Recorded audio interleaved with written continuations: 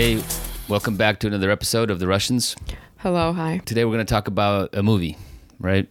I don't know how else to introduce it. Actually calling it a movie is already too flattering for this thing. A movie. It's a documentary. It's that. And it also feels actually like a TV documentary, but because of its subject, it's elevated to what? I don't know, to be a real film in a movie theater. Yeah. It's a film called We Are As Gods. Congratulations. It's you. Okay. You didn't turn on your phone, and that's your friend, another podcaster, Mark Ames. All right. No, we're going to try.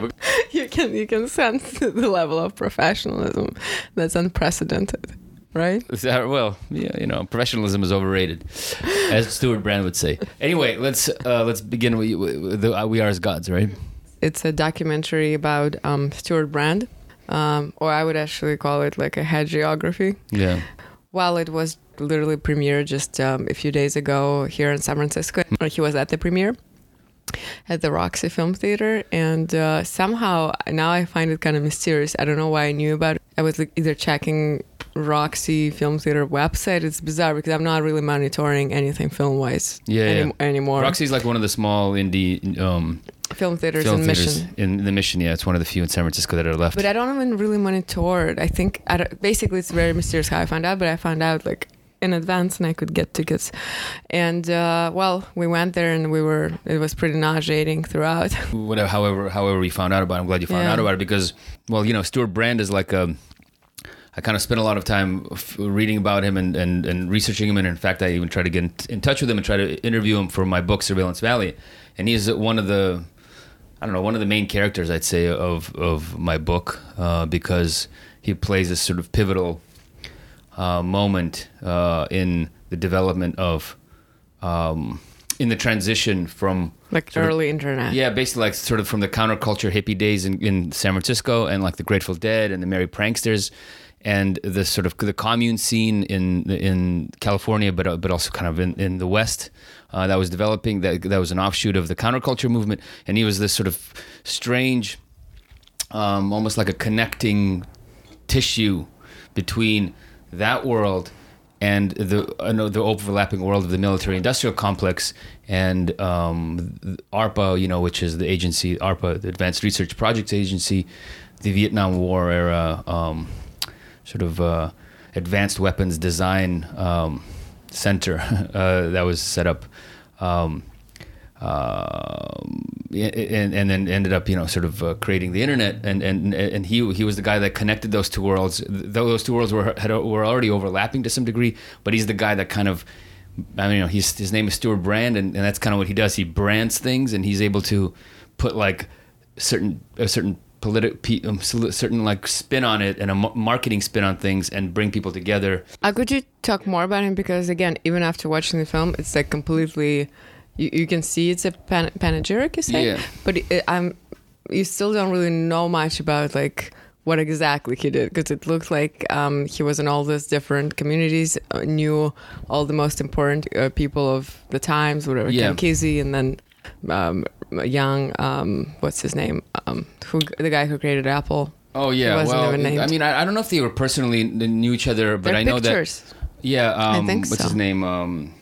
Steve Jobs. What I want to say is like actually even watching after watching that film that's supposed to be like a really some kind of like descriptive film about his life, I couldn't fully understand what is exactly his specialty. Yeah. I mean, it's banal, but yeah, like jack of all trades, but he's like, I guess at least master of PR, which clearly, because he was very closely supervising the nature of that film, was not ever hinted at, because at least the PR aspect I would understand, but it was nothing like that. The way he was presented, he was a conservationist, a photographer, photojournalist, scientist, biologist. So it was super confusing. So can you actually talk? What was his like role as you see it? Yeah. I mean, he's a weird guy. So I mean, he comes from a fairly. I think his dad was some kind of advertising executive or worked in advertising. I think his dad graduated from MIT.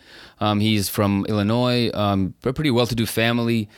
he just, a pretty bright kid, and he, because I think, like, his family, most of the people from his family went to MIT. I mean, he didn't go to MIT. He went to Stanford, which is sort of the West Coast version of MIT. And so he I think studied biology or something like that.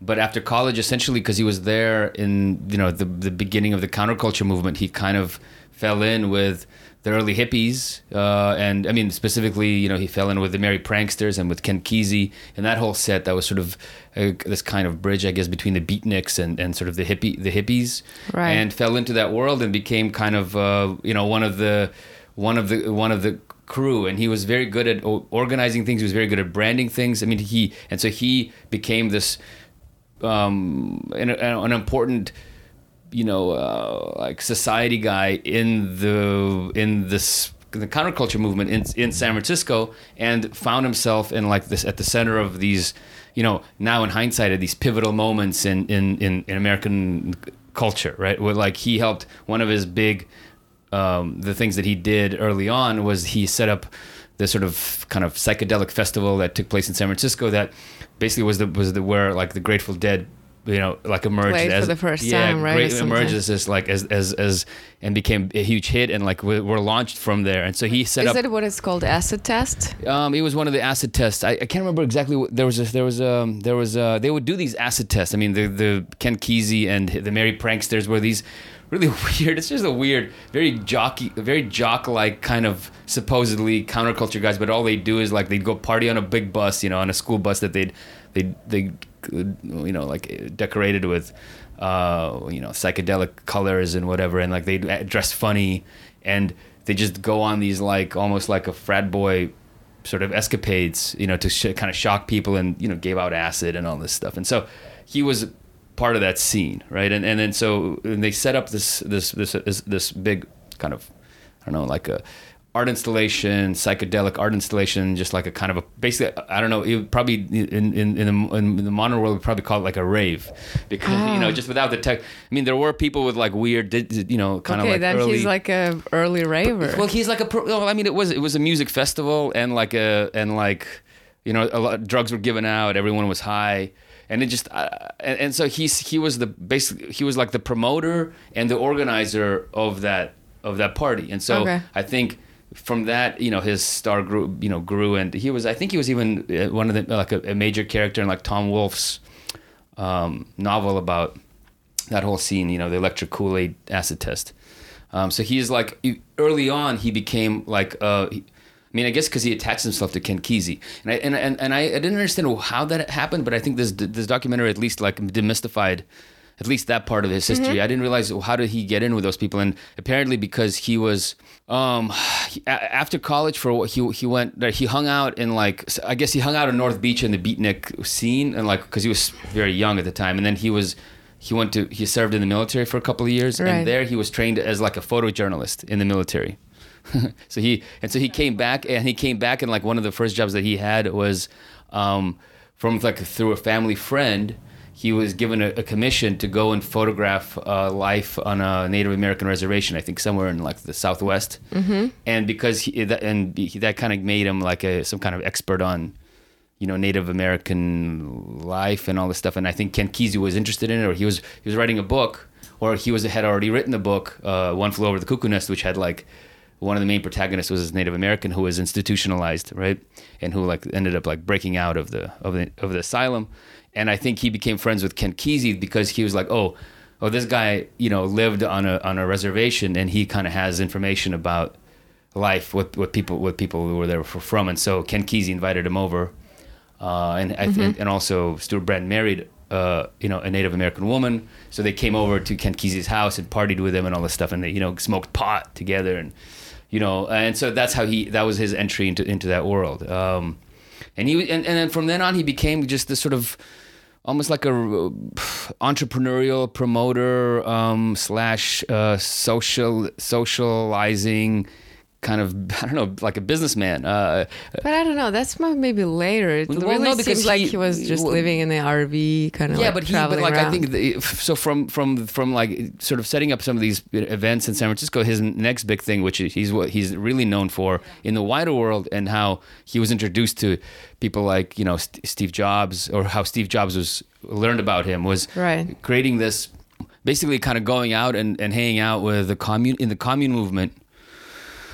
That in California and in the Southwest, and realizing like that these people were, that there was like a demand there, which is that all these people who are, not technically very savvy, like they have no idea how to build anything. They're not carpenters. They're like, like even in the film, they talk about how all these people are basically liberal arts majors, right? And they have no idea how to create anything, but they're moving out into these communes and trying to build a new societies from scratch. And so he saw an opportunity there, and so he created this magazine called the Whole Earth Catalog, which is a kind of like, he was himself says he was inspired by L.L. Bean, and L.L. Bean is like this very quintessential.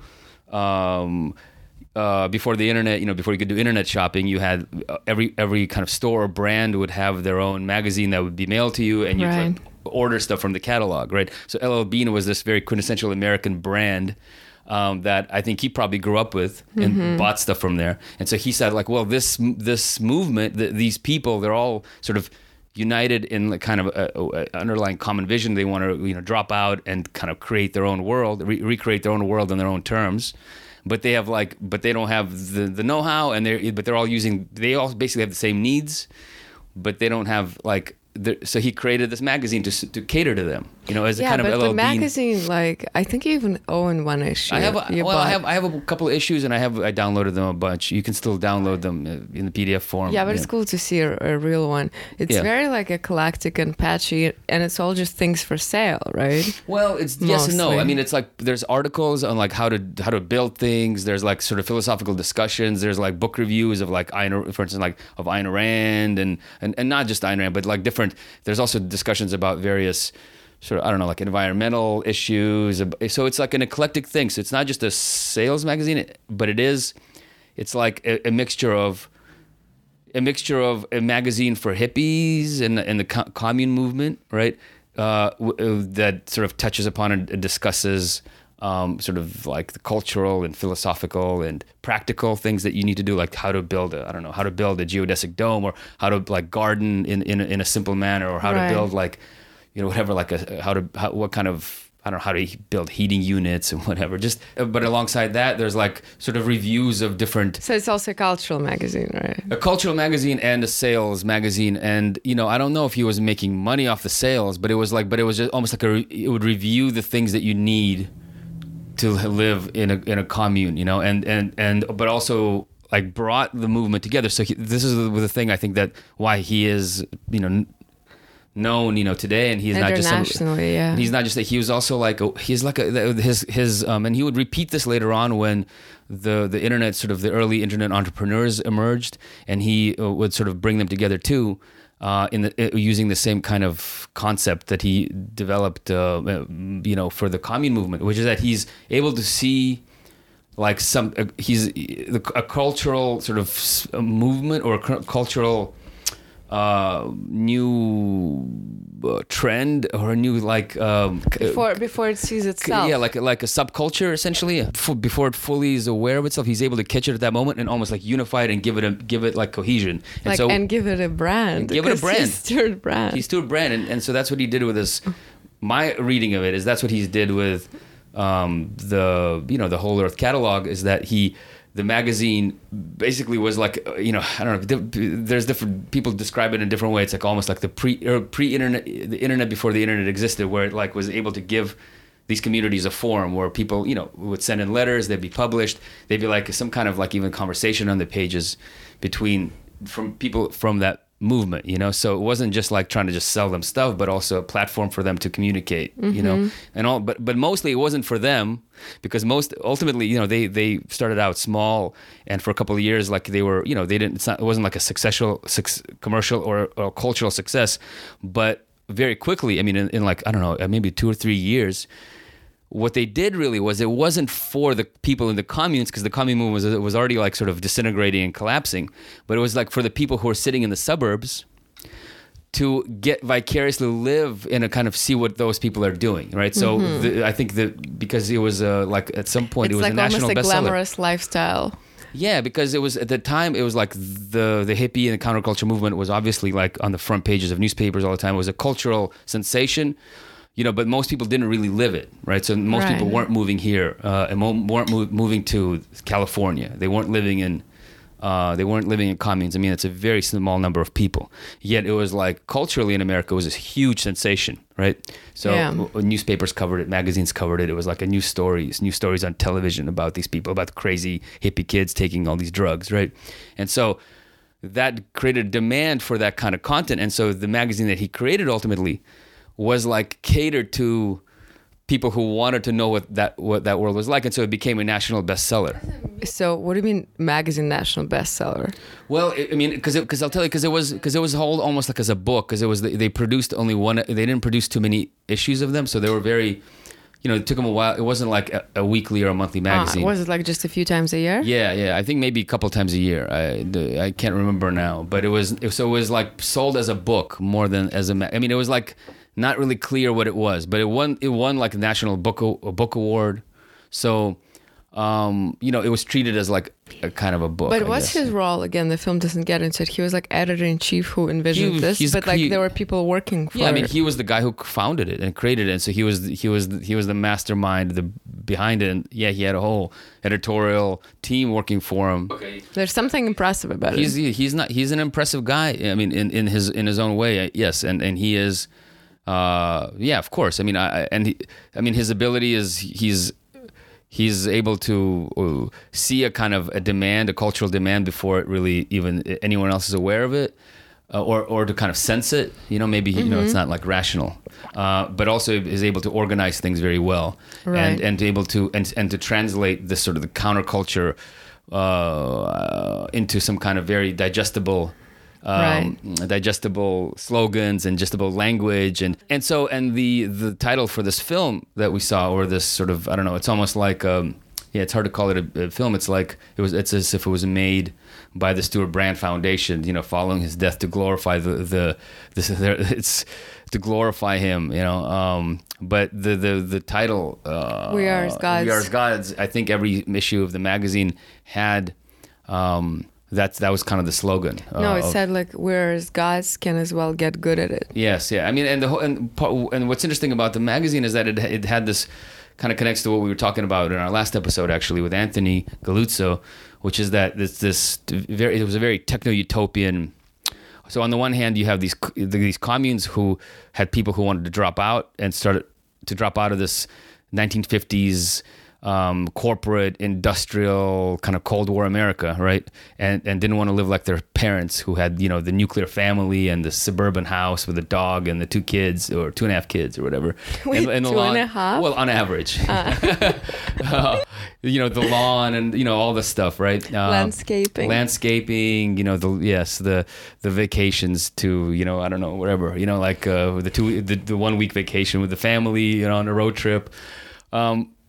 Just very, very boring cookie cutter life, right? And they wanted to, so they were rejecting that on the one hand, but on the other hand, that whole scene was very optimistic about technology, and they wanted to use technology to create their own worlds that weren't hierarchical. Which is fine. They were just looking at technology as a tool, Exactly. Which is a normal approach, at least back then, maybe. No. I mean, look, it's technology. The use of technology is, I think, part of human nature. We Right. are like tool-making animals. That's what we do. That's why we are who we are, and that's why we have supremacy over every other living. But by techno-utopian, considering communes, I don't fully get it. Like, it's not like the communes were aspiring to be high tech or anything. Well, no, I mean, but some of them were kind of in a high tech, in a kind of look, back then the high tech there was not even like, high tech was a television or something like that. There was not, but they were thinking about like, some of those communes were specifically organized around like cybernetic ideas about, and created as if like kind of information systems. They looked at themselves as information systems, like decentralized information systems. And that's why the geodesic dome was central to the kind of architecture Well, there? the geodesic dome was like central to those guys because I think it was so easy to make and it was extremely durable. So the geodesic dome itself was created for the Pentagon. It was like a design to create these very, very light, easy to construct structures that could withstand like high winds and could be very durable. It was actually, I think it was created like under contract for the Pentagon.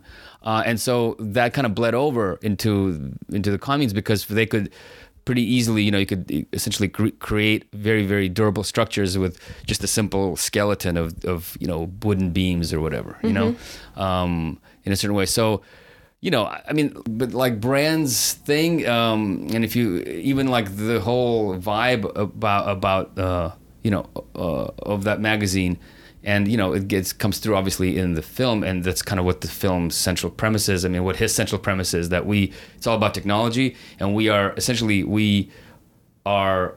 totally in charge of our own destiny, and we should remake the world in kind of in the image that we have of the world. That's what it means to be a god, right? Is you have no limits. You create what you want, and so it wasn't like he was, and it would come through this idea of his infatuation with technology, and it would come through later on when he would make this sort of pivot to, promoting the internet and promoting. Right. But just a side note, is he like part of the pre-boomer generation? I forgot what they're called. Well, is he considered a boomer? I'm just trying to understand where he's 80 years positioned. old, right? That's considered an old boomer. I mean, he came of age in the post-war American prosperity. Yeah, I mean, he's a child of sort of the car and the highway and the. So it's a very boomer kind of overall. He has a boomer vibe. Yes, not in terms of just like entitlement and all, which is also there, but also just his epitome optimism about technology, optimism about the American way of life, about sort of the American abundance, and basically limitless possibilities. And even if he was with hippie, it's so weird. He still has that the vibe that I get even from completely not counterculture. Yeah, but I think that's the weird thing about the hippies, right? Is that there was maybe a moment where they rejected, on some level, American values, but then very quickly when they became of age and basically aged out of their rebellious years, they all went to work for corporate America, and they recreated, the world that their parents lived in, but just with like divorce. Pot smoking and women working sometimes. And maybe going to like jacuzzis in the redwoods with like in the nude, with your friends, right? Like I mean, it's basically with a bit more social freedoms. The clothing looked much cooler. Like a sort of tie was out of the picture. So they still drove the cars, but the cars were like what they did. Exactly. Yeah, they drove the cars. They did everything else. I mean, it's like they were extremely consumerist. I mean, so the counterculture. It's really hard to. I mean, there was a rejection of. I know that like there were also different strains of the counterculture, and this is something I get into my book too. There's like more of the political that were more embodied in like the Students for a Democratic Society, those kinds of groups where the students were kind of much more about using politics to change the world, and like whereas there was the other kind of strain of sort of more like a hippie libertarian strain of the California version of it, where it was all about like not really engaging with the world, but like rejecting it and recreating your own little world, which is embodied in the counterculture movement. But I do have to say the things they showed in the movie, thanks to actually Stuart Brand himself digitizing all his like photo and video archives. Anyway, the way he lived, it's like even knowing now that it went nowhere, like the hippie stuff, it kind of looks envious from my from my end. Yeah, I mean, I don't know. I know it's not a full rejection if you can potentially live comfortably or whatever, like everyone else, but instead you have an RV you live in and like travel around, and you're on your own time. You're not worried about the future constantly, and about that you can sort of drop out and not really worry about it, and then come back into the world, and you can, and sort of it'll take you back in, and no worries. Right, but it's funny. It's not even covered yet, the fact that you can come back from that. But I mean, like that's the problem with the boomers, and it's just not even talked about. I mean, it's not the boomers, on an individual level, but like it's that whole world. They took, first of all, like the time was, everything was fairly cheap, and it was kind of open, so you didn't have to worry about like always. It's like the money question wasn't always at your throat, right, like yeah. even if you're not even. But even now, like potentially, okay, that's off topic. But we could like potentially with your age, it's a bit harder. We could like drop the stupid rent and all that and live in an RV, like driving around America. Let's say just we could. Annual cost of that would be significantly cheaper than what it is now. Sure. So it's like doable. But people didn't do it because it was cheaper. People did it because it was like fun, and they went, right? I bet it was cheaper though. Yeah, but like I don't know, it was cheaper, but also the apartment that we live in San Francisco was probably, I don't know, like a hundredth of the rent, that they paid on the same places at the time. It's like the place. It's just so I agree. I mean, look, in LA, wherever we live, that there's a huge like RV, basically poor people like who live in RVs, not because it's cool or fun, but because they have no other choice, and like that's the way that they can afford it. So you drive into San Francisco is filled with RVs now, and I mean, from when I grew up in San Francisco, I didn't see so many people living in RVs. No, that's real poverty. I was talking about like if you still have some income. I mean, people do it. It's like people are young, they go and they drive around for a couple of years, and but then it's done. It's done, and there are people who do it out of financial reasons, and that's not what they were doing. Which is not what they were doing, of course. Look, not. I mean, and what's funny about this culture is like, okay, look, we live in the hate. If you walk I want to talk about, we're like in the center of that world he was potentially king of, yes. in a way. And you have to make 6 figures to be able to even like afford an apartment here. Right. And also a lot of people out here own RVs. These small or like really expensive, they're like $150,000, $200,000 minimum Mercedes like vans, right? Yeah, that's the people who own houses and RVs. Right? Yeah, and they have their RVs parked out front. It was really amazing, like decked out. It's like they're like luxury vehicles. The kitchen sink, what do you call it, faucet, is better than our faucet. It's better than the faucet we have. In the RV. Yeah, it's like decked out in these luxury interior. So people are living that life, out here. But look, I mean, the world, you can always drop out. But look, here's the problem. There isn't even a movement like that now. So I mean, when he was dropping out, and when there wasn't just a single person on their own thinking like, oh, I just want to live in an RV for a couple of years, and I'm young, I'm in my 20s, like. Me and my wife, we don't have kids. We're just gonna travel around, and we're gonna travel around all the different communes that exist. The dozens of communes that exist around us. We're just gonna like spend time traveling, around them. I mean, that's what they were doing. They didn't address it in the film, but I think that's what they were actually doing, and that's how you got the idea for the magazine. Mm-hmm. Is that they got the RV, and they were just sort of visit all the different communes. It somehow wasn't even well narratively structured. I had no idea. And so then he went there, and it's like, oh, these people are all doing the same thing. And Man, he's such a good salesman. He thought there is a demand. I mean, he's first and foremost a businessman. In fact, that's how he would talk about himself in the 80s, when he would rebrand himself as the sort of like promoter of technology. And I mean, he's the guy who he didn't coin the term hacker, but he popularized it. He in 1984, actually a very symbolic year, the 1984, he here in actually Marin Headlands, if you remember, we were biking around there. Right, yeah. He got like all these weirdo like programmers, who early on, like including Steve Wozniak, who was the co-founder of Apple Computer, back when Apple Computer was still like, it wasn't like he wasn't rich. They were still trying to like make it. he brought them together for a hacker conference, and it was covered by PBS. Came in with like a camera crew, and already Stuart Brand was he's kind of already going bald. He's not a young guy anymore. Like talking about these hacker guys as if they're the new hippies, and if they're actually cooler than the hippies because they're actually trying to like. They have like even what they're doing is I don't know, even more interesting. But he also did say is that he saw that they had a cooler drug. They were not on drugs. Yes. But I think it's actually a very astute observation, even if he was not aware of it himself. Yeah. Because yes, it is a fucking drug, and that's what they created. But he said they were all very like into that, constantly being on like gadgets, trying to whatever. Someone was like inventing games or whatnot, yes. and taking no drugs. And he said, "Whoa, what are they on? Nothing. Exactly. Technology." They're exactly. And now we're all hooked. We're all hooked on the drug that they created. Yeah. Yeah. So very astute. Actually, yeah. Very no, I mean, true. look, and he's a businessman, and he's a businessman who like sees a trend, like before other people see it, and then basically markets it and like brings it together and brings the people who are part of that trend together, and then markets the thing. So he has some kind of like a pretty superior intelligence, I guess.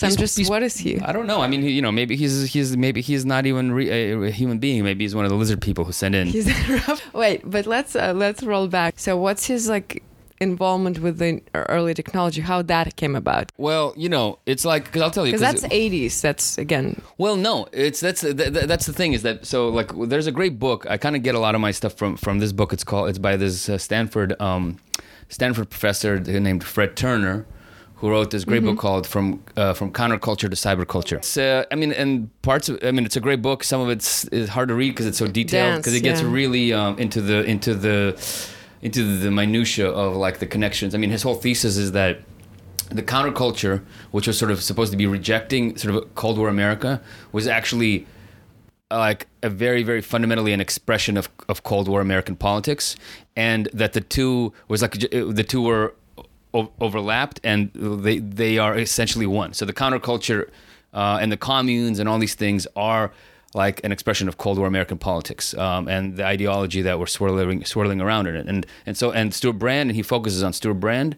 as like a key, as like one of the key people in that movement, but not even just how important he was, but because he embodies both sides of the supposedly contradictory political forces, where on the one hand you have the kind of Cold War corporate America and the movement that supposedly rejects it, and yet has his feet and one foot in each one. And one of the ways you kind of realize that early on is that even in the early 1970s, when he's came back from the military and he's hanging out with the Merry Pranksters, he's doing he's hanging out in the communes. He's also, some of the people involved with the whole Earth catalog and involved in the commune movement actually come from Stanford, and particularly the parts of Stanford that were engaging in military research into networks and information technologies, and that were being funded by ARPA, the agency that would fund the creation of the internet. And so some of the people who were involved in, he hung out with them. He would go to their labs, and in fact he.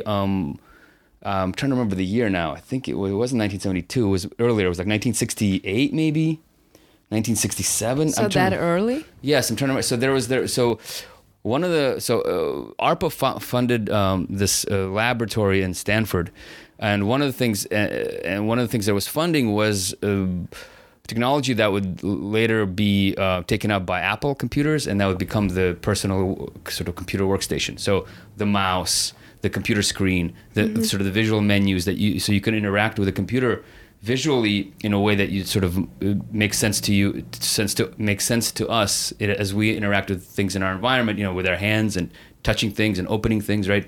You recreate that on a computer. And so there was a demonstration that was an important milestone in the development of the internet.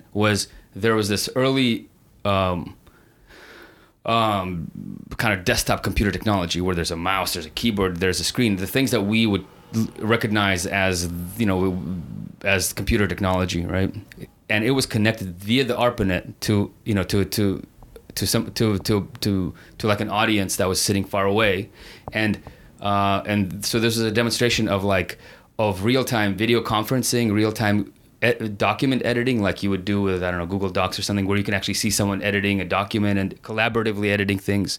So this is like, again, this is not commercial. This is just being developed like the most rudimentary version of that.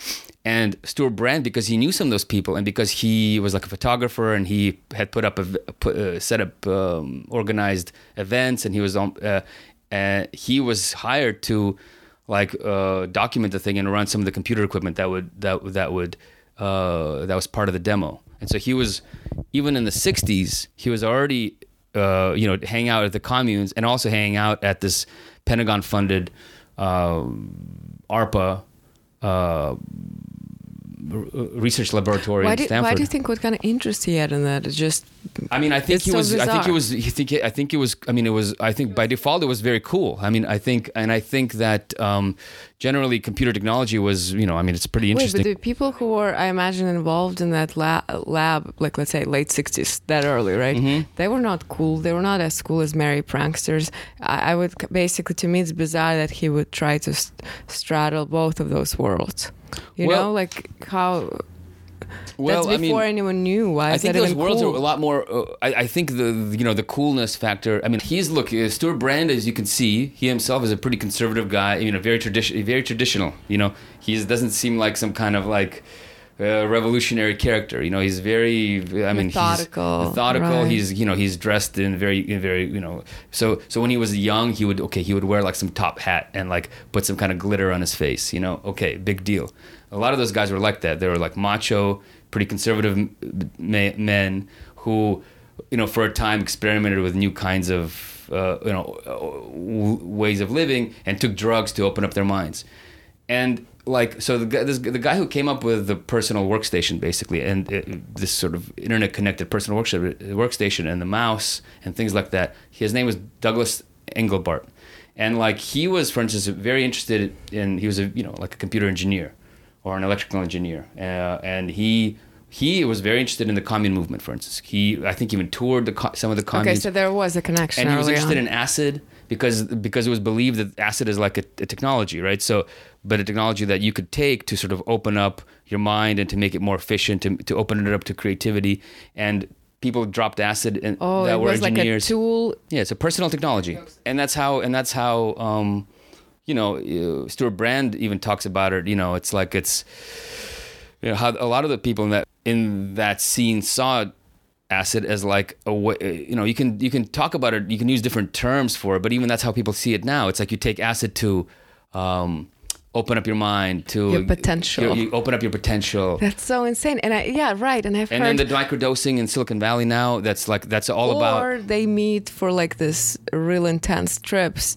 Founders, and specifically to solve some kind of like their, I don't know, like company problems. Isn't it crazy? Mm-hmm. Yeah, no, exactly. Stuart Brand seems almost like Zelig. Remember that movie by Woody Allen? He's not necessarily central to everything that's going on in history, but he would be important and influential in some way, like a facilitator figure.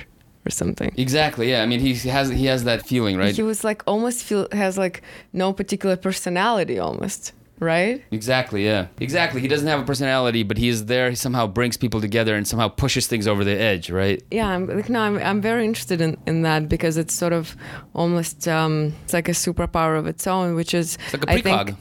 It's a precog that maybe exists. Who knows? I don't know. He's not going to talk about it. He does come off. It's true. He does come off as one of these, not because as a Philip K. Dick character, but not like one of the precogs. Sort of because he has like the boss who's usually not a precog but uses precogs to do his bidding, right? Mm-hmm. Like in Philip K. Dick's world, usually precogs are like there's usually some guy at the top that's like using their talents because they're usually kind of useless a little bit and like can't not really useless, but they're definitely not like Stuart Brand. They're like disorganized and so they have some, as if like in Philip K. Dick world, those precogs frequently have like shitty lives because they have actually little grasp of their talent. Yes. Or they can't fully like use it to do anything. Exactly. And so they need someone to exploit them a little bit and to direct them. But Stuart Brand is almost like a precog and a boss rolled into one. So he has some very, very minimal precog ability, right? And but also he's savvy enough and organized enough and almost like sociopathic enough to like not be like totally,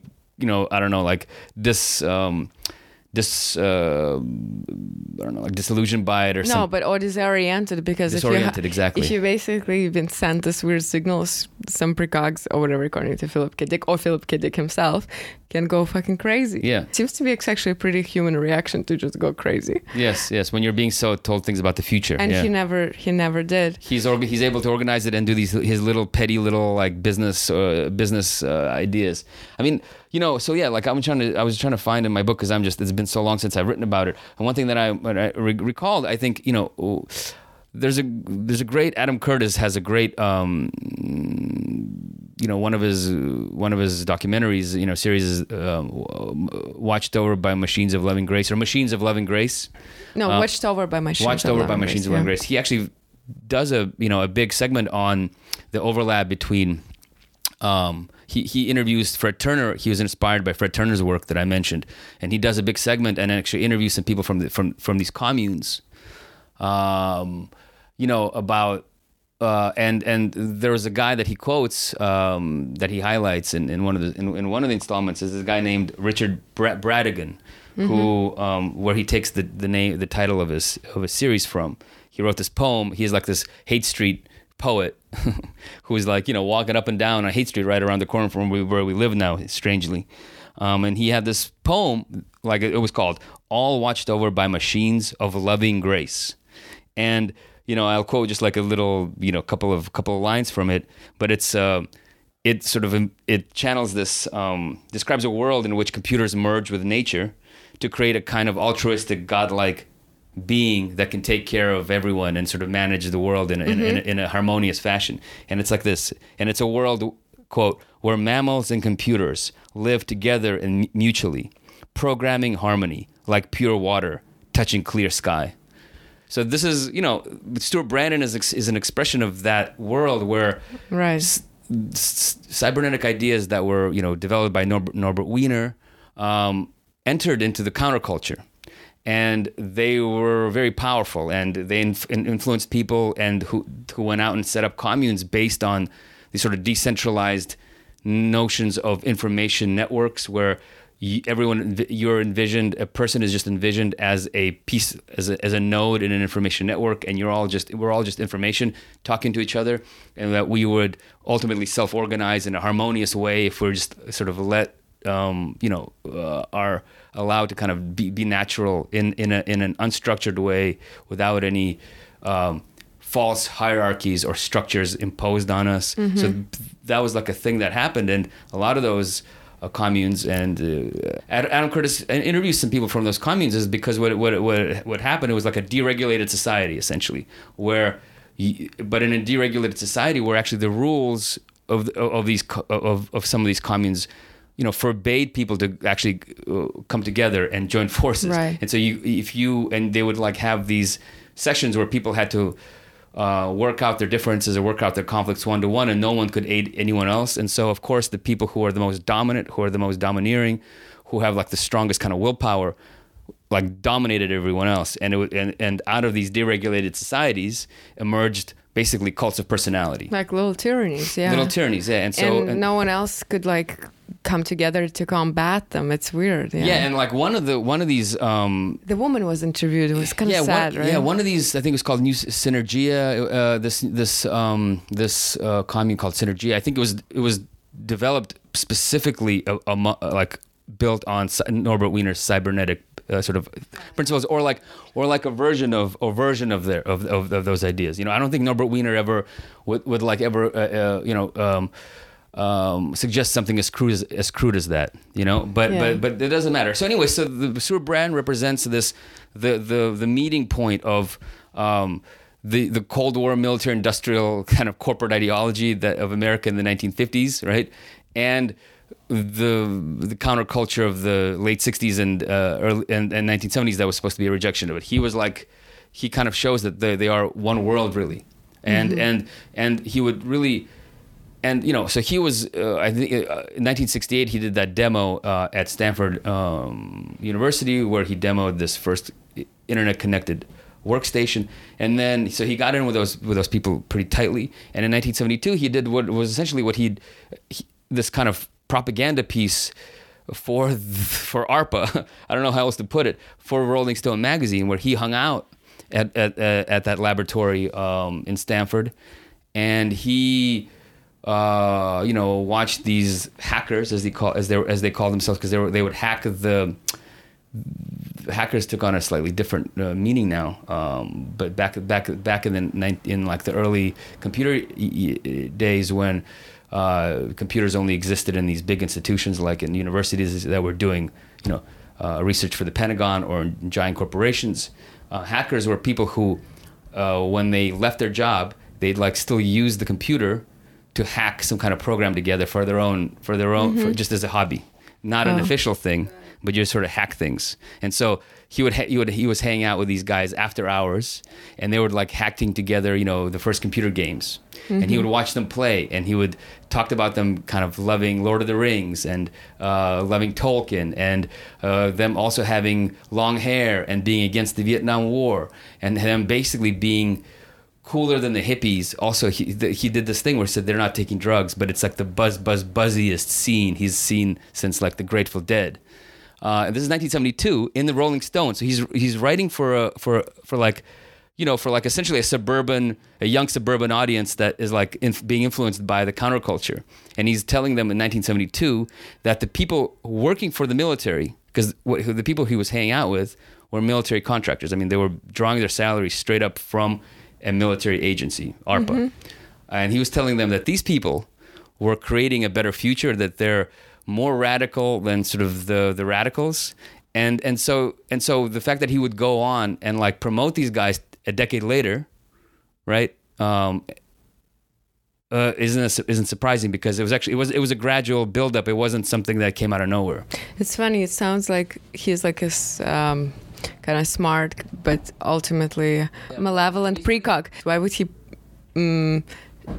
describe this basically military contractors as that cool? I mean, it just, but on the other side, again, after watching this doc and seeing the guy, he seems smart and still very lucid, and well, he's 80, but at the same time, like, he says like the weirdest kind of silliest things, and some of it was somehow left in the movie, and I even wrote it down. So to any criticism about him being super just excited about technology, he would just like say that there's very little malevolence. It's just cool tools, and people try to figure out how to use them. Cool tools, and people try to figure out how to use them. And then he would also say, I don't remember in what context, but I wrote it down because it was just too much. He says like, to someone, you're taking ideology way more seriously than technology you're trying to protect. Basically, again, in regard to any kind of criticism of his stance, he basically would say there is no stance. Yes. Which is kind of smart. There is no stance. I have no stance. I have no ideology. Yes. Why are you attacking this technology? It's cool. So again, I mean, first I said, it seems silly, but then no, it's not silly. He's like acting very smart. But why is he doing that? Do you think there's a chance he's genuinely like this? I mean, he might be genuinely like that, but I'll tell you this. I mean, what kind of surprised me when I was researching this for my book is that, like, because you have to remember, like, the position of glorifying people who are working for a military contractor to build like robots and information networks that were going to be used by the military was not the default stance of a young person in the Bay Area at the time, and especially a young person who's sort of affiliated with the counterculture. So there was another wing of the counterculture that was, at the same time that he was writing this stuff, was protesting at Stanford, that very same university that he went to, that he was connected to, that he never really, whose orbit he never really left, because later on in his career, when he was an adult, he'd still be tied to the people who came out of Stanford, because he was tied to Silicon Valley and became a central, he became an entrepreneur. He started like one of the first, internet service providers in the Bay Area, called Well. That was like very, very, very sort of influential, and but so he was kind of tied to the Stanford world. Okay. Just listen. So yeah, he is a secret agent, but like people were at the same time calling, trying to get like military research off campus, and specifically targeting the sort of the constellation of ARPA-funded institutes like the Stanford Research Institute, which was a very controversial institute that was actually very much involved in funding this computer research that he was doing, that he actually helped demo, as like a guy who was controlling the videos and taking and taking pictures, because it was involved in the war in Vietnam at the time. And so and there were huge protests. I mean, there was like at some point like the people actually broke through and raided their offices and stuff like that. So, and because it wasn't just involved in building like information technology and building the early internet, but it was involved with developing chemical weapons and chemical warfare strategies that, in Vietnam. So this was just like in Stanford, and then MIT, another university that he's connected to, because his family's connected to it. All his family members went there. There are people from this SDS, the Students for Democratic Society. I mean, they were specifically critiquing ARPA and sort of the information technologies that it was funding as like tools of control and domination. And even like, again, people forget now because it's like the 90s and the dot-com boom, or was like so optimistic about technology and things like that, that in the 1960s and the 1970s even, it was like a mainstream, very, very normal position to have, that computers are not tools of liberation, but are tools of bureaucratic, centralized control. Surveillance, right? Not just surveillance, but surveillance, but giving basically the power to bureaucrats and to already centralized institutions like corporations or governments or the Pentagon, security agencies, putting more sort of information at their disposal. So because all of these computers, they're huge, they're expensive, they're all housed in very, very powerful institutions, whether corporate or government, and people were freaking out about this. Even like something as like a central database with like people's social security numbers or something like that. This is way more 1984 than Soviet Union ever could get to be. There'd be like constantly front page stories on the leading magazines in America, like of the Atlantic or something, like, I don't know, with like a picture of Uncle Sam, at the controls of some kind of giant computer going crazy, that kind of stuff. It was would you say Stewart Brand was at the forefront of like changing that opinion? I mean, he was, yeah. I mean, and so I think what he was doing, look, he's kind of knowing him better now a little bit, or knowing his trajectory and even listening to him speak. Guy's very methodical. He knows what he's talking about. And the one, and he's, we can get into it a little bit later, but like the reason why he even allowed these documentary guys, this pair of documentary filmmakers, to even make this film is pretty clear. He knew that he could control them, that he could, get his version of his life narrative on film, and like, so basically the final cut would be his and the narrative would be his. He's a very crafty guy. Someone doesn't have that many successes in life. And like very, very stable, like business and cultural success all through his life, without being a very, very methodical, kind of very crafty person and knowing what he's doing. And so he knew what he was doing because he was going against the prevailing cultural attitudes of much of America at the time, and rebranding, military research into information technology, into databases and all this stuff as something more radical than the radicals, more radical than the anti-war people. I mean, he even put it this way. He said, like, if I'm not mistaken, like one of his arguments was like the anti-war, like people who are protesting against the war, well, they're opposed to something only. They're not like creative. They're not creating anything new. These guys are creating something, new technologies that will actually, bring world peace to and end the war. So they're, while working for the military that's involved in the Vietnam War, you might not have known that at the time, but the technology came out of the counterinsurgency research that was being conducted during the Vietnam War. I mean, that's what the internet partially comes out of, that an attempt to create technologies that can sort of process large amounts of information and crunch numbers so that the government can sort of understand the world better and sort of and faster or in real time what's going on. Like that, these guys working for the military are actually the most anti-war, anti-military people out there. So I think must have known what he was doing, because it wasn't like he wasn't going with the flow. I don't think, especially, people in his, I don't know, at that time. And your theory that just an accident, or he's secretly... Why was he doing that? Your theory is just that he was astute because you can't say, oh, he was an agent. It's just stupid. I know, we're just joking. I don't think he was an agent. No, I think he represents like a current within the counterculture that was not opposed to this. That was not opposed to the American. But to me, it's like whatever. Can be like a whole long conversation we shouldn't have right now. But I don't understand. So let's say he was like genuine. You say he probably didn't know about the whole military involvement, or it just, regarding the research lab and stuff, or if he knew for people of his, I don't know what to call it, class, generation, or positioning, that was not like a red flag. If he knew, or he didn't know. I think he could not have not known. But if he knew, so for people like him, because I'm confused, maybe because I'm an immigrant, I'm a foreigner. So he's of a generation who could be like anti-war, like anti-Vietnam War and stuff like that, and super anti-military industrial complex, stuff like that. But was he? I don't think he was. Wait, because the film, again, it's such a panegyric, but was he even anti-war? I don't think so. I don't know. I'm sure if probably pressed on it, he probably would be against the war. Okay. But I know that Ken Kesey, one of the sort of his sort of like guru, the guy that kind of brought him into that world, into the counterculture, and kind of launched his his career in that, or his sort of his, I don't know, launched him on his path.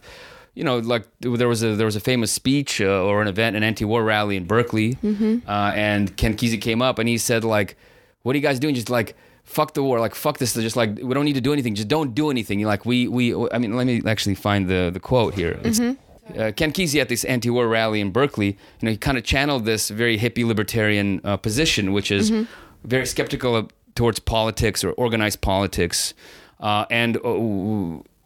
But not skeptical about the war? Well, against the war, but like that that basically he was skeptical that you can change anything with traditional political activity, which is like organized politics, trying to organize movements to organizing rallies, organizing people to vote, things like that. Very libertarian. So his idea was, what are you supposed to do? Drop acid? Well, just turn your back on it. What he said was, when he was telling people from a stage, people assembled, against the war, he was saying like, you're all gonna not have any effect whatsoever. What should you do to stop the war? Well, do you know what? Okay, so quote, "Do you want to know how to stop the war?" He screamed, "Just turn your backs and fuck it." I have to say, sorry, that's like totally off topic, but there's a war now in Russia, and the Russians are considered like basically fascist. I'm talking not the Russians who are involved in the war, just the Russians who live in Russia, couldn't or didn't, or just, I don't know, didn't want to emigrate or just leave. Yeah. And they're there, and they might be like ambiguous or actually negative about the war, but yet they're there. So someone like Ken Kesey is allowed to say that about a pretty horrific imperial war that America waged on Vietnam. And so, but in Russia, the whole narrative, because I sometimes still read periodicals, European or American, it looks like Russians have to just rise up, storm Kremlin. If they don't do it, they're basically fascist. Yes, they have to self-immolate or else. Or just kill yourself. They should do something so radical that no one ever done any other, it seems like, nation overall. That's a good point. It's a really good point. And, here it is. No, like right now, the latest fucking thing that's come, that's bouncing around is, people are calling on the EU to ban to create an EU-wide ban on Russian visas. To Russians, yes. And so a number of countries have already enacted their local bans. Estonia. Poland, I think, maybe Latvia, and I think, Finland is like talking about it. And so again, it's sort of this collective punishment, basically demanding that people do something, political, about the war. And here you have Ken Kesey basically saying, just turn your backs on it. Fuck it. That's how you end the war in Vietnam. Just ignore it, essentially. And that's, by the way, the Russians who are doing that just to stay sane, maybe. It's been like 6 months into this. But anyway, I have nothing new to say. I already said it, and it's just obvious this weird double standard about how you react to the war your country wages. And Yeah. yeah, I don't know. It's just like, and I actually the one who respect people who do react to that and don't just turn their back. That's clearly a minority, and you can expect. Also, in a place that literally, in the last 30 years, but even before Soviet Union collapsed, there was already the spirits were very down. Had no kind of believe in any kind of what do you call it, like political action or coming together. There's also that's completely lost. Yeah. You know, just in Russia in general. What do you like expect? People Exactly. barely. There's no ideology. There's no politics. It's like apolitical, apathetic society. It's closer to. We were just watching Zardos last night. They're what was the type of characters there? The new Melancholic. the melancholic. Yeah. No, melancholic something.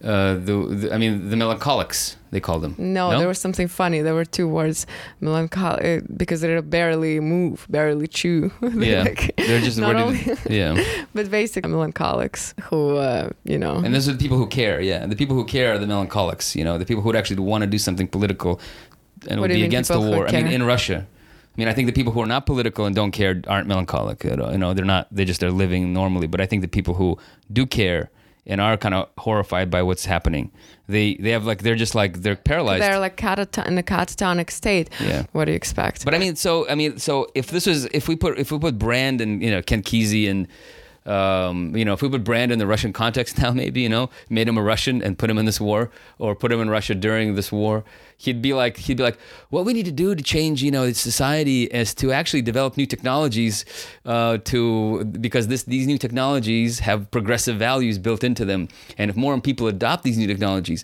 people are just going to automatically become better human beings. I mean, that's basically what his position. I wonder actually how, though, how would he survive in the Russian landscape, in the current Russian landscape? I'm sure he would find a way, but I would just wonder what his shtick would be. I don't know if that would be that, as you're saying. It would be something else. He'd be working for United Russia as a deputy of some kind, or he'd be Dmitry Medvedev's press secretary. I don't know. I don't know. But anyway, okay, let's go back to the film, because we mostly just talked about actually Stuart Brand as he is, as you know him to be. But then there's a movie, which is a whole different story, and we didn't really talk about it. And I felt so hateful. I actually had a hard time going to sleep that night. Yeah, me too. Yeah. No, I'm like, it's actually weird. It weirdly affected me. Also, his presence there, just the whole thing. So partially because I'm in this, I'm a failure in this regard. But I was trying to pursue this project, Changemakers, on a bigger scale, not as a short film, but as either a series or like a feature film with multiple characters. So I've been like for, I would say, a number of years interested in different documentary filmmakers, and what do they like what makes them tick, what kind of characters they are, and that's connected to what kind of films they're making. Anyway, and while these two guys who made this Stuart Brand doc, they're not really change makers. They're like a different kind of animal that I wasn't really looking into that much, because they're just like not particularly interesting. There's this type in my kind of chart. They're just the obsequious PR video makers. I don't even know what to call what they make, because it doesn't come off as films. Do you know that's the first thing you said? Yeah. It seems like a TV document, TV segment, like really long TV segment. Yeah. So that's what it feels like, and it seems like that's kind of movies these guys make. But what's interesting about that, because they have like a production company, and they're clearly very prolific. Because if you chose this path, then you clearly have easy access to the characters, to the personalities you are making movies about, because you have zero threat to them. You come off as just this excited, pandering fan that you are, it's actually kind of easy. You're making a documentary. It's pretty easy to make whatever a film some sort that is releasable. You because attach yourself to like these like big names who are influential in the corporate world or in the cultural world. But very traditional, and then you make but it. What's like, important is what your stance on that. Yes. There is no, basically, there's going to be no tension of any sort, because all you're doing in a pandering way. You take exactly the narrative that is given to you, and you just and you put it together. Yeah. To me, it seems so tedious to do that. You're the help, basically. Yeah, a glorified you help. come off as a help for sure. Creating like propaganda narratives. This is the about type things. of filmmakers who made this film, and one of them was there. He was sitting next to Stuart Brand during Q&A, just on the stage next to him, and he was looking. It's like Stuart Brand would look at the public, at the audience, and just would talk. Yeah. And this guy would mostly just, even when he was answering questions and talking about supposedly his film, he would just look obsequiously at Stuart Brand. It's like a weird. Stuart Brand was like the sun. And the guy and some whatever. By the way, PR Stripe woman. Well, I'll get into that. It's crazy. Was sitting. PR Stripe woman was sitting on one side of Stuart Brand, and the filmmaker on the other. And it looked as if Stuart Brand even wasn't respecting him, because the guy reached the level of obsequiousness that was, I think, and the flattery that was literally felt like too much for Stuart Brand and almost embarrassing, because I think Stuart Brand, again, as you say, is a pretty like lucid, methodical, savvy guy. Sees it as like something that coming off as a bit like no, too it looked foggy. bad. It looked no, bad, like, and looked bad. people in the audience were like even like snickering a little bit because he basically said that Stuart Brand created San Francisco, created the counterculture in San Francisco, and made the world that we live in possible. No, and made his career possible because he moved to San Francisco because of what San Francisco is, and it was made by Stuart Brand. Stuart Brand is actually was put into the role of a god of who minor San Francisco god. Yeah, who basically he willed the entire counterculture on the West Coast into existence, and made this guy move here, and eventually it's just like it's bizarre. Yeah, no, it was like such a weird thing. Like I mean the whole like. You know, we kind of didn't get to it, but like, you know, what the Stuart Brand's career after sort of counterculture with the whole catalog days is that he went into the business world. I mean, he got himself into the Silicon Valley and promoted these early entrepreneurs and called them hackers. And then he created a very, very influential business consulting company called Global Business Network that was like very influential in that it was trying to bring as kind of like, I don't know how else to put it. You were telling me Good Business Network, no? Yeah, I got it wrong. It's called the Global Business Network. But Good Business Network, it sounds much better. Been better. It's funnier. But Global Business Network, that was like this early, I don't know how to, it's like, it combined like Cold War sort of like game theory, kind of strategic thinking with a kind of counterculture hippie aesthetic where like we're thinking about the long term. You know, we're looking at like the complexity of the world, and basically then, you know, selling their services to like the worst corporations in the world, all the oil companies, nuclear companies, you know, parts of the military industrial complex, weapons contractors. Like you go down the line of like the worst corporations in the world, and this guy was making millions of dollars, Stuart Brand, making millions of dollars consulting for them, you know? And so like that wasn't a chapter of his life according to the film, but it does actually make sense because this whole movie is actually presented and I think financed in part by Stripe. Stripe is this credit card processor that actually processes the Substack payments on Substack. But watch your words, Yash. But it's the largest, exactly, and they're always offering me loans, and they're always offering me loans based on my Substack income. Yeah. It's very Philip K. Exactly. It's like, hey, sir, you're a mid-level influencer. I only have to take. It's like 10%. They want 10%. They want a 10% fee from the loan, which is not, you know, not small. And so it's presented, and like so on stage with Stuart Brand and the filmmaker was this almost like an android. Like I can't even think of it. It's not even a human being. It seems like it's this woman who was did PR for or whatever, strategic communications. I don't know what her role was for Stripe. And Stripe has this thing where they launched where they're not only promoting the film and finance the film, but they have actually a whole section on their website where they use Stuart Brand as a way of basically propping up their own corporate image, because their whole thing is that Stripe is important because it helps the most creative people in the world, get paid, right? And I think it's like, what they call It's like Stripe partners with millions of the world's most innovative businesses. These businesses are the result of many different inputs. Perhaps the most important ingredient is ideas, right? And their whole section is ideas for progress. And Stuart Brand's film, is a part of that. It's like Stuart Brand is all about ideas and progress. And so the fact that this film is like corporate funded, the fact that he's sitting next to a financial company on stage, thanking them, and they're also publishing his book. He has got a new book, and they're doing some kind of like innovative thing where they're publishing it online, and like readers can collectively edit his film, his book, and like give inputs, and then he'll like change the book based on their suggestions or something. Anyway, so he's like firmly embedded with this, the corporate world, and it's not surprising, so that he's fully embedded with Silicon Valley and corporate America because he is like a creature of that world.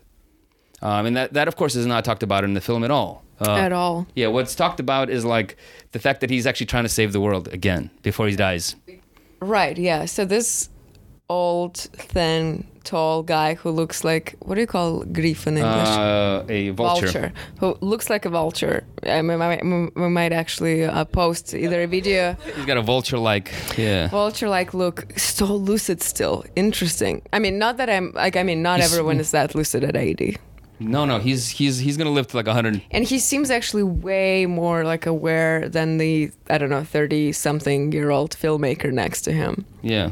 Way more lucid in some ways, active in the way brain. more. Seems to be he's more clever. quick-witted, He's faster. Yeah, he's Whereas, and he's not afraid of being on stage. But anyway, what I want to say is that the film, right? That's like supposedly, according to the PR Stripe woman, captures and like tells the story of his entire life, like from like basically from birth. Yeah. And she was impressed how usually the films about someone significant is made about their 20s or 30s when they were actually active and doing something. But this movie is like really stands out because it's like from the beginning to closer to the end. But focuses on the end, right? Because the film is actually not about his life as like the counterculture guy. There's a little bit of it, but it's interesting. Most of the film is actually, and that's what makes it a real. It's about Russia. Strangely, I was going there. Sorry. Yeah, but most of the film is about how he is like active now. I guess he started in his 70s, if not early, and still active in this project.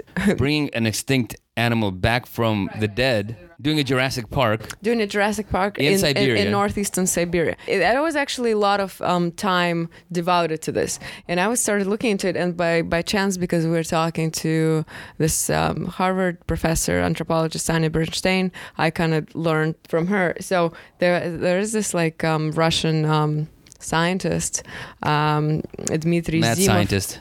Mad scientist? Mad, because he's like has crazy ideas.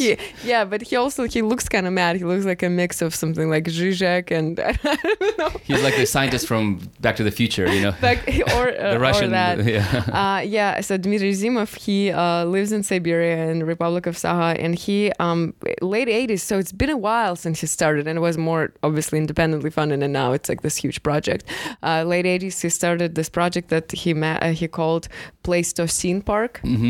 And this Pleistocene Park is basically, in a way, like a kind of like a reservation in the Siberian tundra that is all about, kind of like the idea is that you have to, they want to bring extinct species back to life and populate Pleistocene Park with them in order to, it's not just for its own sake, in order to reverse certain climatic changes that the Siberia already undergone. Yeah. So basically return to save the permafrost, right? Yes, but it's interesting. But their idea is that these animals that could be potentially brought back from extinction would help facilitate this. Exactly. That's so the idea. It fits in on like a larger, it's a very big vision. Utopian too. Yes, like that that the world is going to shit. There's like global warming, and one of the most dangerous aspects of the global warming is the permafrost, right? When permafrost melts, it releases all the trapped like organic matter that's in the permafrost, and that organic matter sort of rots and produces another kind of greenhouse gas that's even more powerful. And so Methane, yeah. Methane, which is very toxic. Well, just it's traps heat. So if it gets into the atmosphere, it's a very powerful global warming gas. So so what'll happen is once the permafrost melts, it'll rapidly increase the rate of global warming, to make everything even more warm. So it's like there's and it's already happening. And so the idea behind this park is that you create these. So the woolly mammoths that have been extinct for I don't know how many thousands of years. So the idea is that you bring back the woolly mammoth, and because what the woolly mammoth did is they would with their weight, I mean, all kind of, there's also like the bison up there and all the sorts of elk and all these things and horses that lived quite a number of them. Mammoth is most important because he's so heavy. They would push the soil down and they would push the sort of ice and the snow and compact it into the ground, and what it did, it helped keep the permafrost together. Right. But to me, it seems like just such a crazy idea. I mean, first of all, forget the crazy idea about trying to recombine elephant DNA with DNA that they get, because that's how they want to do it. So they've gotten DNA from woolly mammoth. And so they have Stuart Brand traveling to one of the farthest points in Siberia, basically. It's like the northeastern point. Yeah, of Siberia. And he's like traveling there, with his, Canadian goose. Which is also ironic. It's like right on camera. I mean, does he know how Canadian goose gets? It's like feathers. A lot of people protesting against them. Yeah. No, but it's funny because he's like, I'm a conservationist. I love animal. I love animal world. Okay, well, this is sometimes you have to sacrifice a few animals to save the world. Okay. So basically, fuck the goose and long live woolly mammoth. Yes, exactly. And so he's traveling there. So that's what the movie's about. It's like about him. It's casting him in this personal role as savior, who is like personally. I mean, I don't know what his role is with this thing. He's just like a guy who attached himself to this project. Yeah. Because it's not his idea. Maybe he brings some finance. I bet he brought money, and so I think that these Russian guys. I mean, they're clearly need money, and they're getting funding from the West. I don't know how that funding is being impacted by the war, by the sanctions. And this who knows? is not talked about in the film, obviously. But like. He goes there and he's like himself, he's in the room where the woolly mammoth remains that they just uncovered. He's like, they're taking the DNA sample and he's like looking at it, It's like, what the fuck are you doing there, old man? Like, just, you should be sitting on your very luxurious houseboat in Tiburon. And actually there is a scene where he's in his luxurious houseboat with his wife. But again, like, because of who makes it, it's so, what do you call when it's a setup? Oh, it's like a fake, fake observational footage. Yes, they just had the people reenact basically their life. Yes. What do you mean people? No, they're themselves reenacting. Yes. I bet it's like, you set up a camera, he gets prepared. Yeah. But everything was like that. So his whole trip to Siberia was a setup, right? So they followed him there so that he can No, but that's a bit better than just, I don't know, when you see somehow the scene where supposedly casually, so he's sitting in his robe, I think reading newspaper, drinking his morning tea, very casually. And very casually, his wife comes in some kind of like white robe, and she supposedly just like woke up. Yeah. That's like the essence of this film. It's like a promo. It's like a promotional film, and they look like perfect for their age, and everything's perfect. And it's but them living on a boat is supposed to be this countercultural thing. They're supposedly like slumming it, because when he moved to that boat when he was younger in the 80s. I mean, I think like that whole place is really ritzy now, but it used to be like the poor people used to live on these boats because they.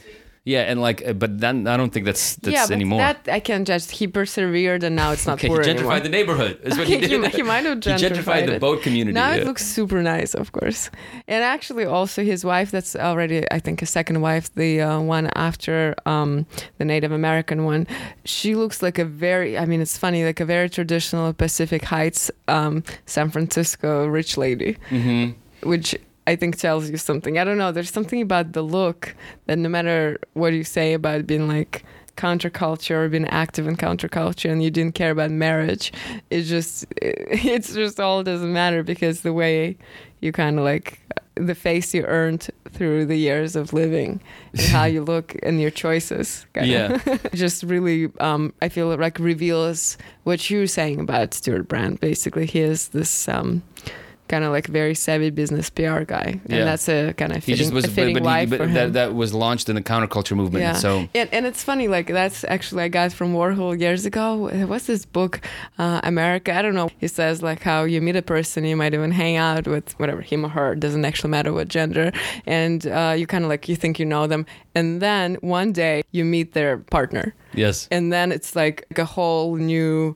kind of layer of that person gets revealed. Yes. Because that's actually super. There's something real about it, basically. Yes. Very real, yeah. And the whole maybe image that was constructed before you met the partner gets shattered because that's the real stuff. And I'm retelling actually Warhol in a very, I feel, not like funny way because he's funny about this. And but I think it's very true. And back to Brand, that's true about him too. He can pretend to be what the fuck he wants. But she shows up, she's in the movie too. I'm like, what the hell is this? Yeah. Oh yeah, you super counterculture. Yeah. It doesn't come across as that. I know, it's like one little segment. I know it's not that. No, it's important because I do think that it's like one of these things where the film completely skirts his whole involvement with corporate America, and it presents him as this guy who's trying to save the world and trying to save the environment. Selfless radical. And trying to save the environment in this sort of like very radical way, which is, bringing back species that have been extinct, in this case, for what, like, I don't know, it's been like 10,000 years or something, like more something, maybe, yeah. Like, it's not even, meanwhile, in where he lives in the Bay Area, he lives on the bay, basically in a boat. Like there's extinction events happening all around him. I mean, right. This is something that we're trying to deal with a little bit in the film that we're making, Rowan and I, about the water oligarchs in California. It's like all the fish are extinct in California because they put all the dams there, and they're just, and the environment has been radically altered, and the water has been heating up. That like there are no more fish in the rivers in California. Like then there's like right off the coast, there's the kelp forests that are going extinct where all the sea otters live actually. This is happening right now. So his whole and it's happening, partially because of global warming, and global warming is caused by the sort of runaway industrial processes in the world and consumerism and the overproduction of everything. It's like so he doesn't focus on that at all. There's no discussion about or critique of industrial capitalism, of consumer culture, of corporate America. I mean, it's not even fucking talked about.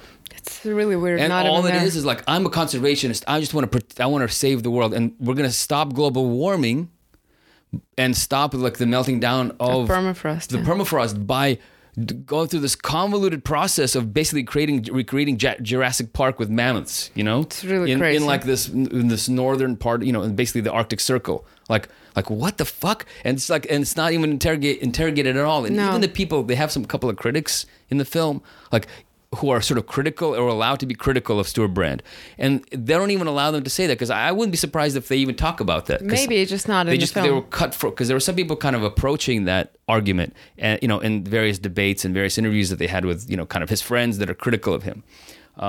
It never even gets to that, So it's like it's just the weirdest thing. It does make sense if you know his history. I mean, like, because he is a creature of corporate America. He believes in corporate America. I think that what Fred Turner talks about in his book is that when they launched the Global Business Network, they were kind of. Whereas maybe before, he thought that social change happens in these sort of radical communities and the counterculture, that all fell away in the 80s and 90s, and he began to believe that social change happens at the corporate level, and so that's kind of how you justify working with corporations and like companies like Shell and and whatever, And so, yeah, I mean, and so he's directly was taking money from the oil industry. I mean, from the petroleum industry. So it's like, it doesn't really, it's not surprising. Too bad the movie didn't tell me this. I know nothing about this. No, and of course, because the movie isn't a movie. It's like a personal propaganda project. I mean, here's the thing: is when I got in touch with him, I mean, I wasn't expecting him to get in touch to respond. I mean, I tried when I emailed him, and I wanted to see when you were writing the book. Yeah, I wanted to see if he'd be willing to sit down for an interview, because I'm looking at the development of the internet and how it comes out of how the counterculture is tied up in it and all this stuff. I don't know if he looked me up and read some of my work and said, well, no, this guy's like, critical of the internet and critical of these things, so I'm not going to do it.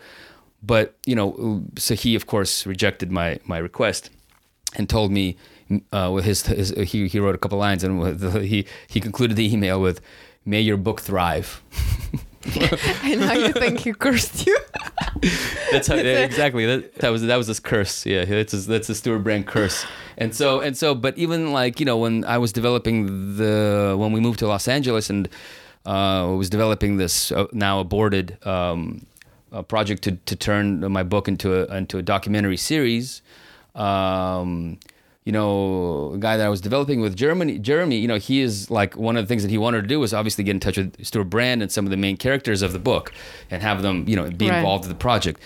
And I was like, well, you're not going to get that because, like these guys are very protective of their mythology, of their mythology, and maybe Stewart Brand like nobody else, because he is in the PR business, and he's very media savvy. And if you know anything about media, if you know anything about how this shit works, you never give your life story to someone you don't control, or that you don't, without any control over it. And so, Right. That's what only like basically poor people do. You can do that with a poor person. That's why all documentaries, I about poor people. yeah, the ones that are actually critical and can get kind of interesting and get intimate with their subjects, and they're all about poor people. And this is something you always talk about. I feel like I know I didn't discover it, but it feels like I did, because to me it's such a revelation and it's disgusting. Yeah, and then the documentaries that deal with more powerful people, or They're very rare, and sometimes they deal with them, but they never are with their involvement. Right. And maybe they're like in prison or something, then maybe you can get them to There's talk. like actually Durst films, but he's a crazy person. So, but also the filmmakers, it's very important. It's so rare. It comes from a very, very rich Iraqi finance Jewish family. Anyway, so it's actually you're right. I'm wrong. You're right in that it's not a crazy person. Is that they are people of the same class? Yes. Yeah, and it's so rare that people of that class are often documentary filmmakers, but never do they ever like actually look at their own. No, class. and look, and also in a critical and look, manner. Seriously, I was making this documentary about the Resnick family, Stuart and Linda Resnick. Some of the richest people in California. As close as I got to them was the gate in front of their Beverly Hills mansion. And that was it. With an armed guard, looking at me. So it's like that's the kind of like participation you get out of people who have any power in our society. And Stewart Brand obviously rejected my attempts to get in touch with him, and he wasn't the only one. Most people that were that were still alive and that I wanted to get to for my book that were involved in the internet, would not cooperate with my project, which is not surprising. Which makes it cool. Yeah, it makes it cool, but it makes it sort of like you have to do an unauthorized history of these people, because that's how it works. But that also proves, actually, to me, it's like, oh, of course you wouldn't get to them, but it also proves that you're honest, and that's a real, not a PR, some kind of pandering look. That's like a real, I don't know, research, real story of something. Even if you get whatever, you might get something wrong, but at least you really tried. You're not a PR person, because if those people willingly talk to you, they're like questions, right? And that's just a golden rule of journalism, period. Let's say Edward Snowden and Laura Poitras, right? Right. It's the same exact dynamic, Very actually, similar, because right. he wanted her to tell the story because he knew that she would mythologize it. Yeah. And that's why he went to Glenn Greenwald, and they collaborated, because they all have the same interest. Like they have the same politics. You. Yeah. No, exactly. And that's why he went to those people. That's why he went to her at first. And then she brought the story to Glenn Greenwald, and then they worked on it together. It's like, the thing is about journalism is like, sources go to you because they want to use you. And so, that's generally, and like you can sort of, if you're smart about it, you can sort of use them in a more nuanced way. You can like tell their story in a nuanced way, but generally no one comes to you and like it offers their life story to you unless they want something out of you. They see a benefit. Sometimes maybe it's okay to still go with it. Yes, of course, of course. You can, I don't know. Like I talked to Pavel Durov. Like you can talk about these things, and I know that he wanted to. I know why he got in touch with me, because we had the same kind of interest in. I was writing about the involvement of American intelligence agencies in the crypto and the sort of the privacy technology movement, and he's in that whole same space, and they're all constantly trying to discredit him because he's a competitor to their product, and so he's been warring with them for years, and so our kind of,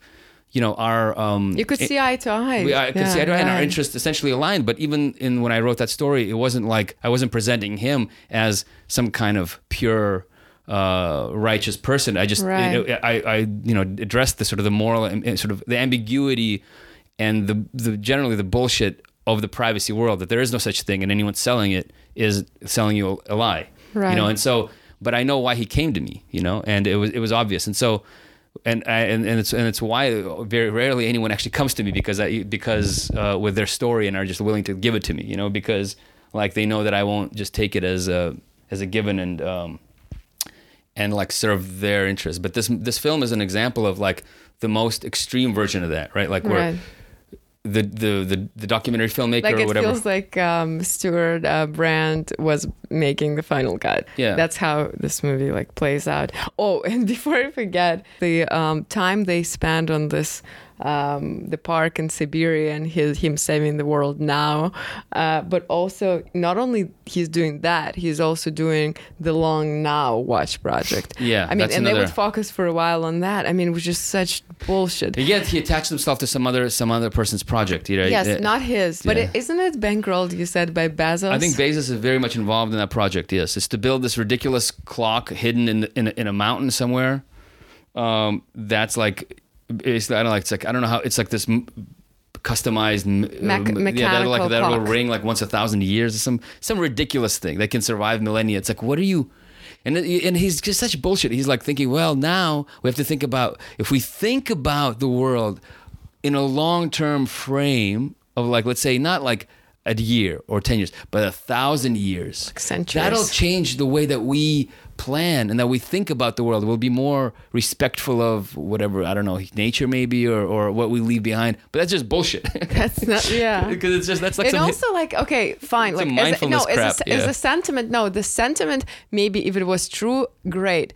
But if that sentiment goes against the video of him supervising all these workers doing this Long Now clock, I mean, how you spend your resources or like what kind of projects is this? What is it? It does no good to the world. Yes. So, not only it's like a weird PR spin, but also if you see what it's attached to, what he's actually doing, like a stupid clock in the mountain spending maybe like I don't know what, $1 billion, and it just like looks like an extremely expensive project.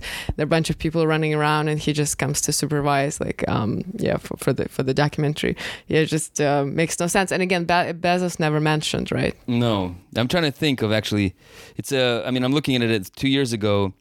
It's cost what is it? $42 million to build. Oh, okay. Well, I said $1 billion maybe. And Jeff Bezos is the funding it. So I mean, and if you think about how ridiculous it is, Jeff Bezos, it's like the king of trash. Yes. Basically, the emperor of trash. Yes, he is the guy who's he allows you to buy trash that you will use for just a little bit and throw, and it'll end up in the earth or in the ocean, right? Bleaching toxic chemicals for the next 1,000 years or more, for the next 10,000 years, right? He's like, this guy is funding a project that's supposed to make us more mindful of how, we need to act in a way that sort of it takes into consideration the long-term impacts that we're having on the world and all this stuff. Like, it just makes no fucking sense. I mean, it's so, and the whole clock is actually like a vanity project for both Stuart Brand and for Jeff Bezos. Jeff Bezos is basically, creating some kind of like freaky underground clock monument to his own wealth. Like, that's the 10,000 year clock. Well, if it's presented that way, I would say, yeah, that sounds like Bezos. That's all right. Yeah. But don't sell me this bullshit about taking care of the planet. This documentary is really and I'm kind of bummed because we actually had to run because our daughter, Eurasia, she wasn't sleeping right, so we had to actually cut out earlier. She wouldn't go to sleep without us, and so I like, these are questions that I would want to ask. Yeah, without me. Well, exactly, without her. Us, I mean, the parental unit that's now a unified whole. Yeah.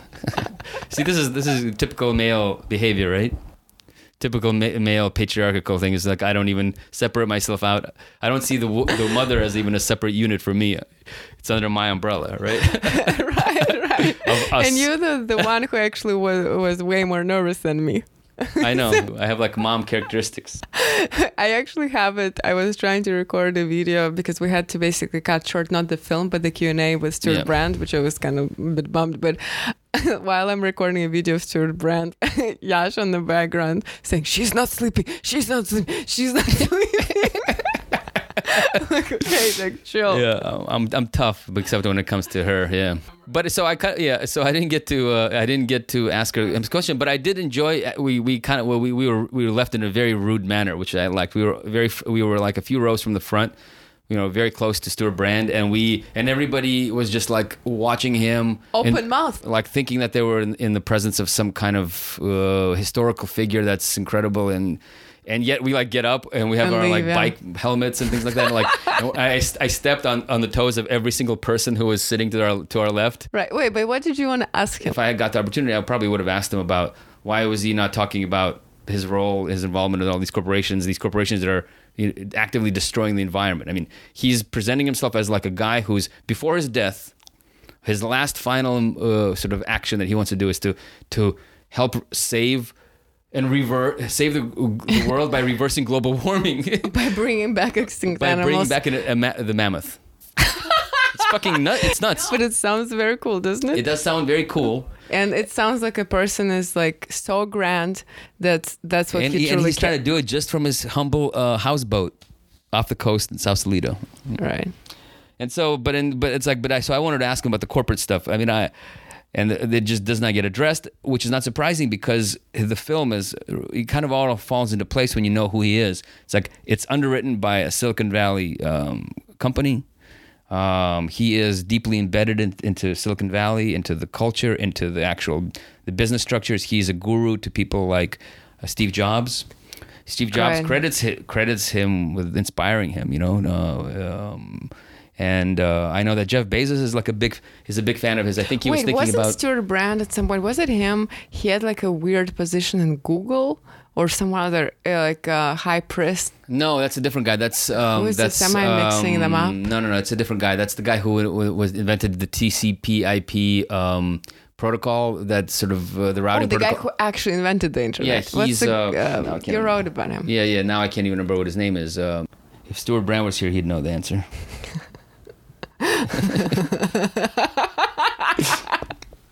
You can keep that in.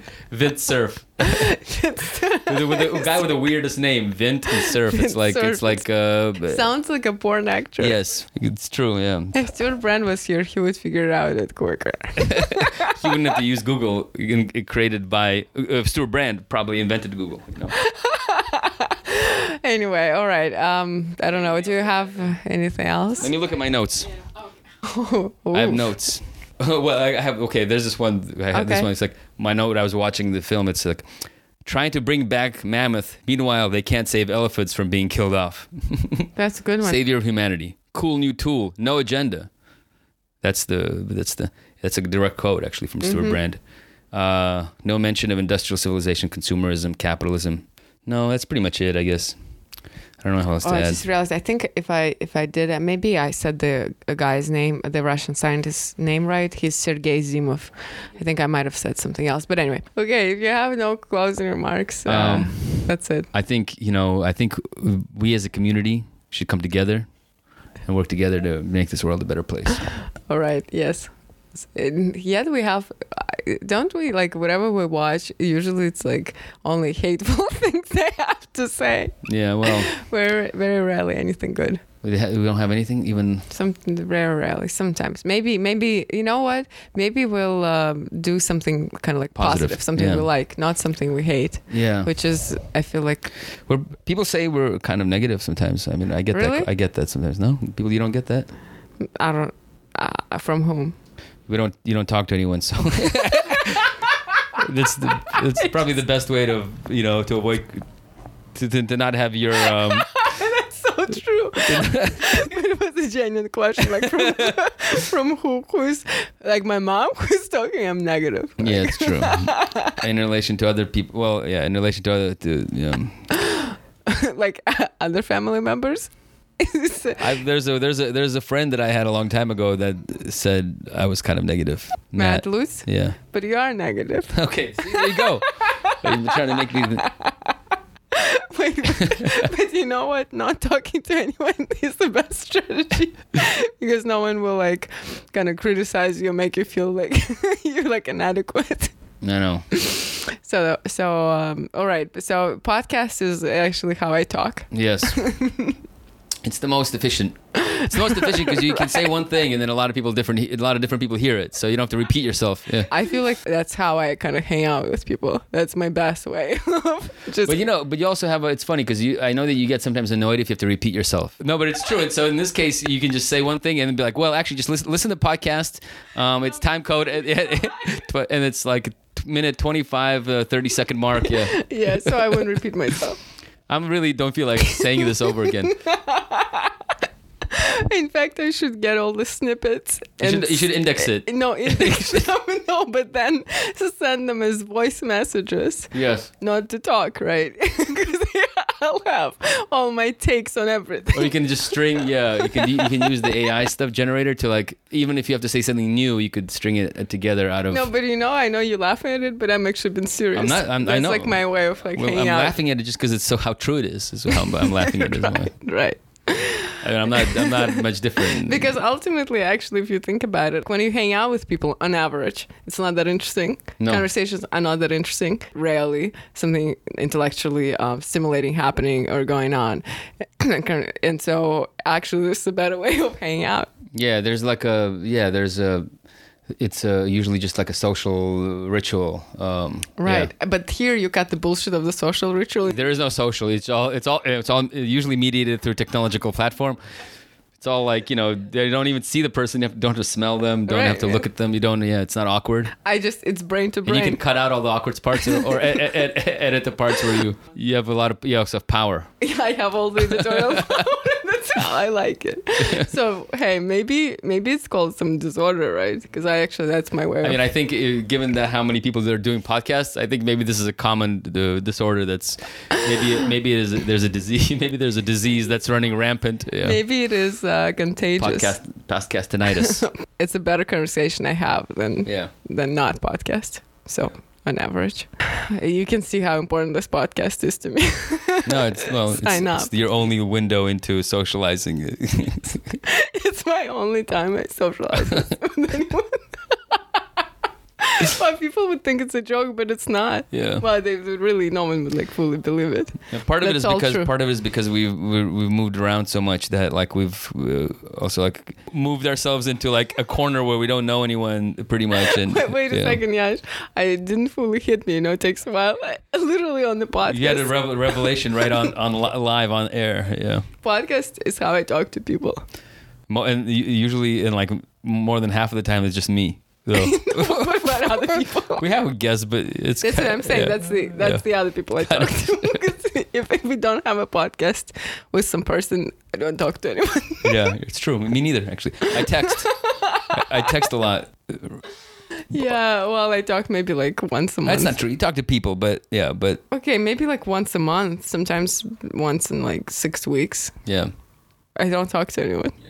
So, and that's better because I save all my ideas for the podcast. All your energies. All my revelations for the podcast. Okay, anyway, so we'll be back soon. Yeah, thanks for listening to us.